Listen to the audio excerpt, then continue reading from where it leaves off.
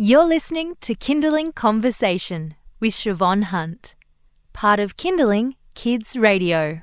You may know the book There's a Sea in My Bedroom by Margaret Wild. It's definitely one of the most popular Australian children's books, and it's one that both of my children love.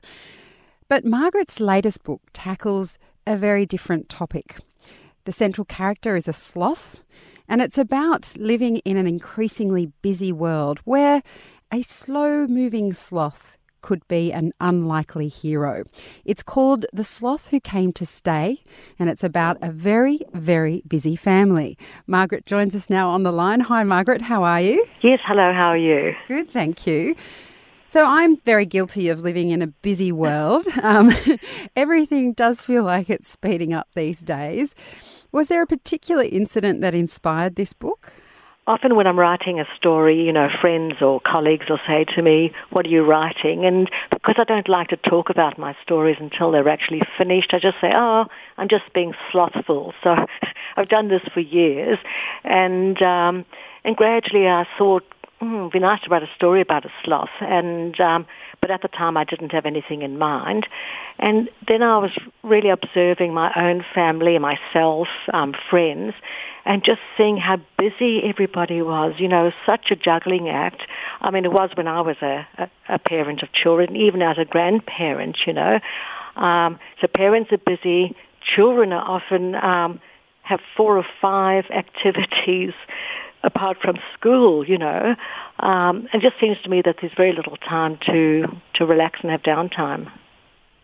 It's a very poignant moment when the mum and dad actually listen to Amy's day. Yes. Is this as much a book for parents as it is for kids? Well, I suppose it is. I mean, I've just been a bit concerned, if I go to a cafe or I go to a park or something like that, what I see are actually the parents on their mobile phones, and not really interacting with their kids, perhaps getting them a bit of a push on the swing or something, but the whole time they've got their phone as they're talking into the phone. And so I think children are actually really quite deprived of someone's full attention.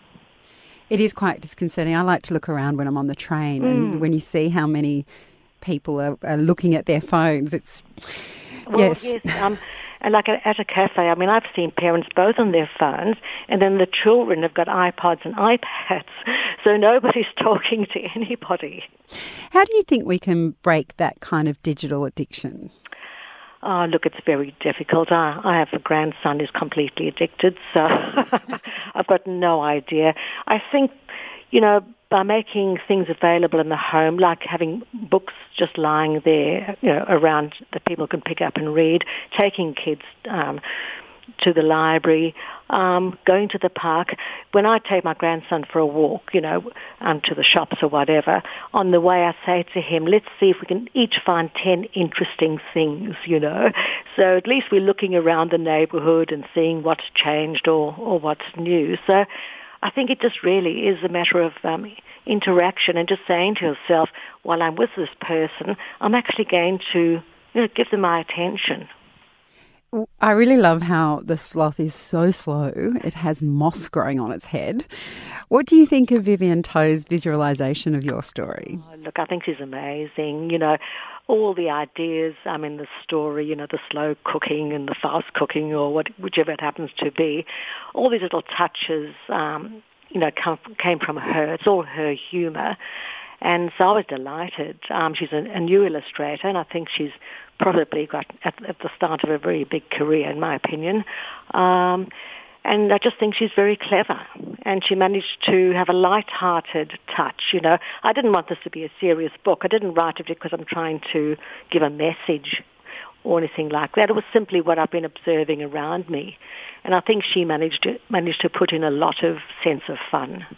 You're listening to Kindling Conversation. I'm speaking with children's book author Margaret Wild. You may know her from the book There's a Sea in My Bedroom, which has been enormously popular with families since the 80s. Her latest book, though, is called The Sloth Who Came to Stay, and it's about life in a busy family and perhaps slowing down a little bit. Margaret, what were your favourite books as a kid? Oh, look, when I was, a young child, Enid Blyton, I have to say, I was completely besotted. If Harry Potter had been around when I was a kid, I would have been besotted with that. I still remember the feeling of power when I realized, actually, at the age of 7, that I really could read fluently. My brother happened to have an Enid Blyton Secret 7 book from school, and I picked it up. And to my amazement, I found I could read it, And after that, I became completely addicted to reading. I had 3 library cards, my sister's 3 cards because she didn't read, my parents' cards. So I was at the library every week, every Saturday, borrowing as many books as I could. This obsession may feed into the fact that you have written over 70 books. It sounds like you must eat, sleep and dream books. Can you tell us a bit about your creative process and what you love about writing? Okay, well, I've found over the years that I don't push it, I'm relaxed about, sometimes I think, I'll never get another idea, but actually I always do. And it is from something I see or I hear or I feel. And when I've got an idea, and I've got one at the moment for a new book, but I'm not ready to write it yet. So I just let it brew away, for as long as it takes until somehow it all seems to come together. And that's when I'll sit down and start writing it. But really, I'm writing it in my head, and I'm thinking about it before I actually start writing it. How do you think children's books fit into a digital future?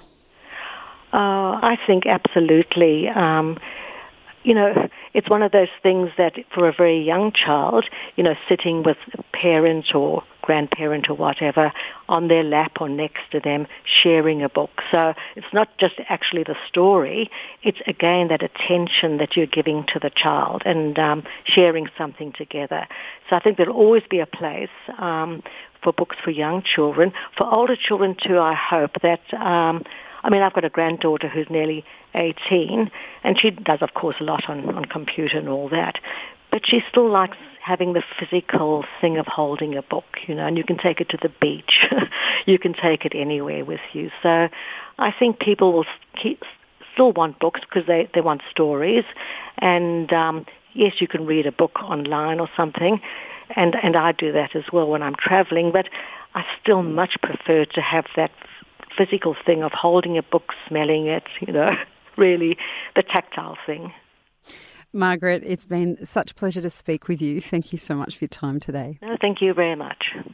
That was Margaret Wild. She's the author of The Sloth Who Came to Stay. You've been listening to a Kindling Conversation podcast. We'd like to reach as many parents as possible, and you can help us by giving us a review wherever you downloaded this episode. It means that more people can find us. I'm Siobhan Hunt. See you next time.